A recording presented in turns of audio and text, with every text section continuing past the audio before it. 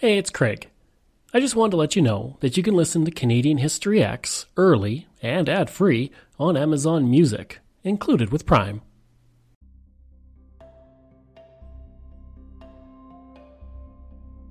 Greetings and welcome to another episode of Canadian History X. Before I begin, if you'd like to support the podcast, you can through Patreon by going to patreon.com/CanadaX. We have a bunch of different tiers for you to choose from $3 to $100, and every dollar you give helps keep this podcast going. Canada as we know it today owes a lot to two rebellions that occurred nearly 200 years ago. These rebellions sit between the War of 1812 and the more famous rebellions of Louis Riel, but their impact is anything but small. They are the Upper Canada and Lower Canada rebellions, which did not last long, but which Canada may never have been formed from as we know it without. I will look at these two rebellions separately, even though they are heavily linked to each other, especially the upper to the lower. First, we look at the Lower Canada Rebellion. For 3 decades previous to 1837, there have been many efforts to put forward political reform in Lower Canada. Under the Constitutional Act of 1791, Lower Canada would elect a House of Assembly, which would lead to the rise of two parties: the English Party, made up of the upper class of Quebec and English merchants, and the Canadian Party, made up of aristocrats of both French and English descent. The population was mostly French, and those elected to the House of Assembly tended to be French-Canadian businessmen. While this seemed good, the House of Assembly gave the illusion of power to the population. The problem was that the executive and legislative councils advised the governor, and he could veto anything he liked. But those councils were made up of Englishmen. The Parti Patriote would be formed by James Stewart and Louis Joseph Papineau to bring about reforms. The party campaigned for responsible government and a legislative council of Quebec that would be appointed by the major party in the Legislative Assembly. One of the biggest issues at this time was that the council was extremely powerful, and members were chosen by a British governor, who party members considered to be hostile to the French population and extremely corrupt. With the economy changing in Lower Canada as lumber became more important than the fur trade and agriculture, many who worked in those fields began to worry about what they would do for a living. In the growing fields of timber, transportation, and banking, English speakers were heavily representative, giving them most of the power in the colony. From 1807 to 1812, James Henry Craig was the governor of Lower Canada, and he was fearing that the Canadian Party and its supporters would want a French-Canadian republic of their own. He would call 3 elections in the space of 16 months. Each time he was not satisfied with who the people elected, and each time they elected the same people. He also feared that the United States would invade Lower Canada, and the Canadian Party would side with them. In a misguided move, he would jail several journalists who worked at the newspaper La Canadienne, and he would also jail Pierre Stanislaus Bedard, the leader of the party and the editor of the newspaper, and this would create a crisis in the party about who would lead them.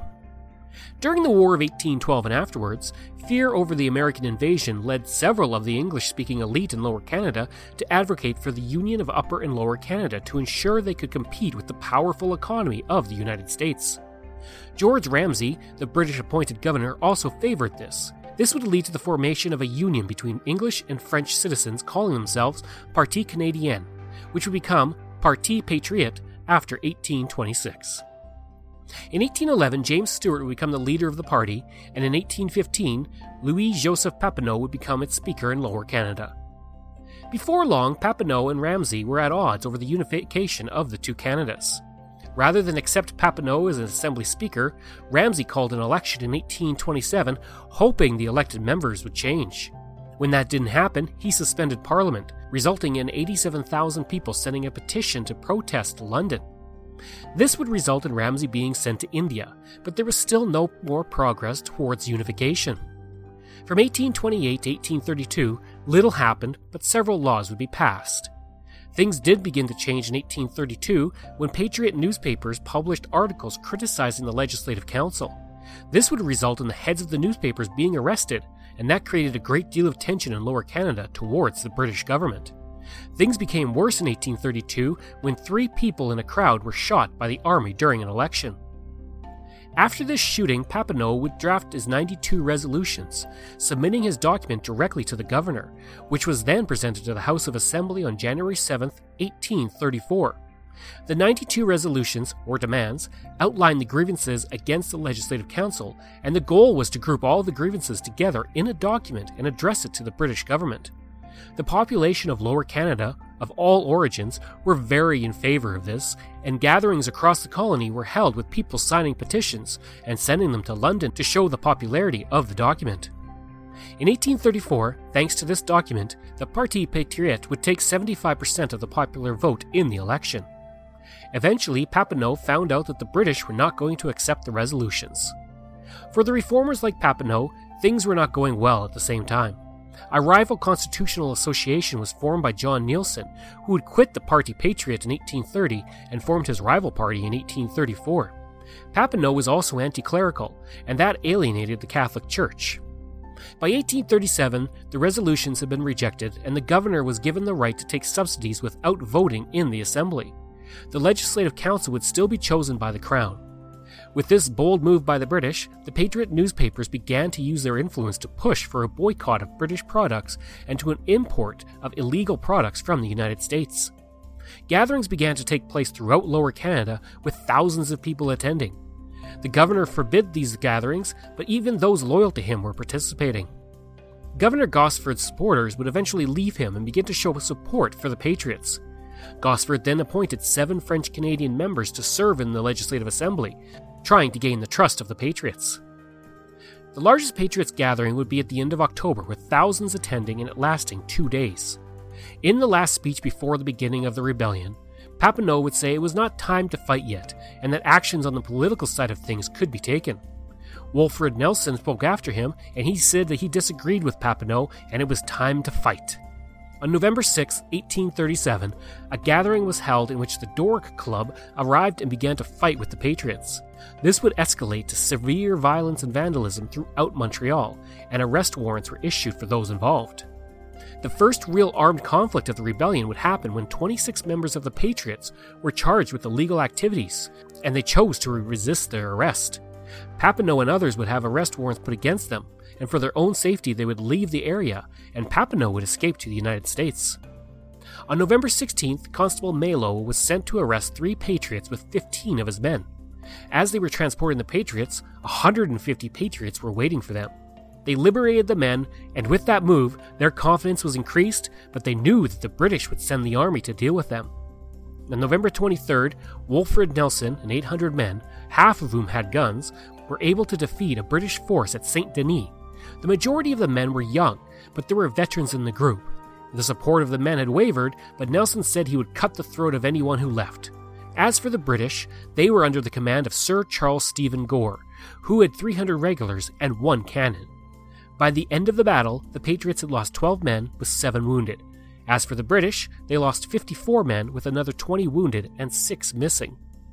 The Patriots were gaining confidence with their victory, and they would meet the British again on November 25th at St. Charles. The Patriots were under the command of Thomas Starrow Brown at this point, and he had 200 to 250 men with 50 rifles. The British were led by George Wetherall, who had 406 infantry, 20 cavalry, and 2 cannons. Within 2 hours, the British had taken the local hill and destroyed the encampment of the Patriots. All the buildings of the camp were then burned, and Brown fled to Saint Denis, where he was relieved of his command by Nelson. With this defeat, the Patriots' 1,000-strong force began to abandon the cause, and Nelson would be forced to fortify at Saint Denis. On December 14th, the British would take 2,000 men to meet the rebels at Saint Eustache. The rebels had 500 to 600 men, and it would be a massive defeat for the Patriots.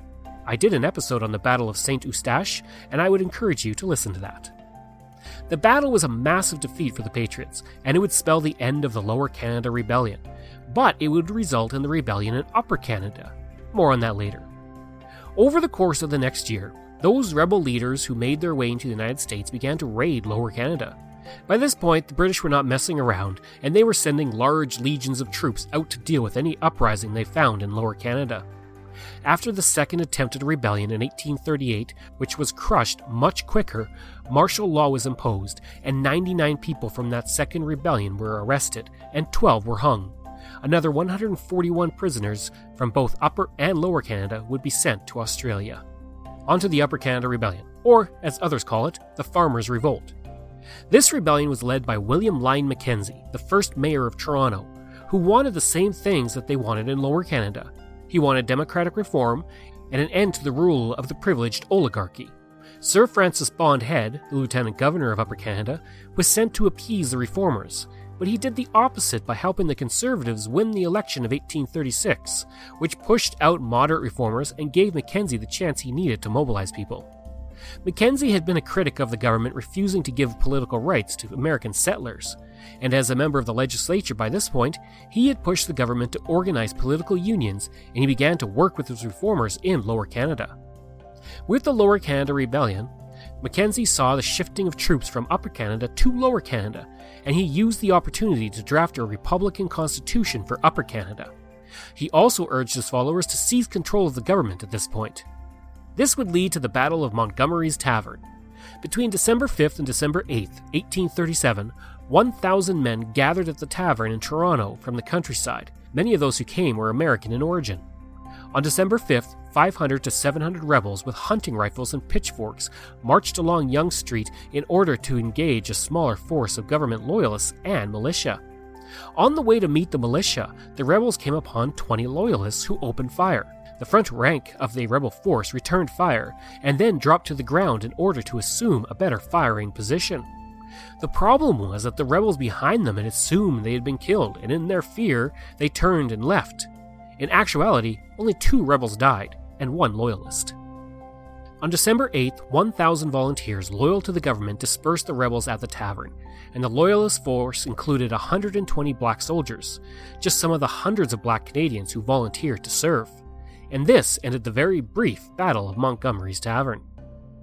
A few days later near Brantford, a second confrontation took place when 500 rebel men were easily defeated by government volunteers led by Sir Allan Napier MacNab. Mackenzie and his followers would flee across the border and begin to launch raids into Canada over the course of the next year, while also trying to establish the Republic of Canada on an island in the Niagara River. I did an episode on the Republic of Canada a few months back, and again, I encourage you to check it out. At this point, after only a few days, literally, the Upper Canada Rebellion was finished. So let's look at some of the leaders of these rebellions. William Lyon Mackenzie, after serving as the President of the Republic of Canada from December 13, 1837 to January 14, 1838, would spend a period of exile in the United States before returning to Canada and serving as an elected member of the Province of Canada's Legislative Assembly from 1851 to 1858. During that time, he would be a loud advocate for true reform. He would hit financial difficulties, but his friends would help raise $7,500 so he could buy a house and secure a loan for the newspaper he was releasing. And he would pass away in 1861. Wolfred Nelson, the man who gave the Patriots their only victory in the Lower Canada Rebellion, would be exiled to Bermuda, but be granted amnesty in 1842. In 1844, he was elected to Parliament of the Province of Canada, and in 1854, he would become Mayor of Montreal, serving until 1856, and he would pass away in 1863. Louis-Joseph Papineau, the leader of the Reformers, fled to the United States and lived in exile in New York City, where he would remain until 1845. He had been granted amnesty by this point, and he returned to the Province of Canada. In 1848, he was elected to the Province of Canada Legislative Assembly, and he would call for Canada to join the United States of America.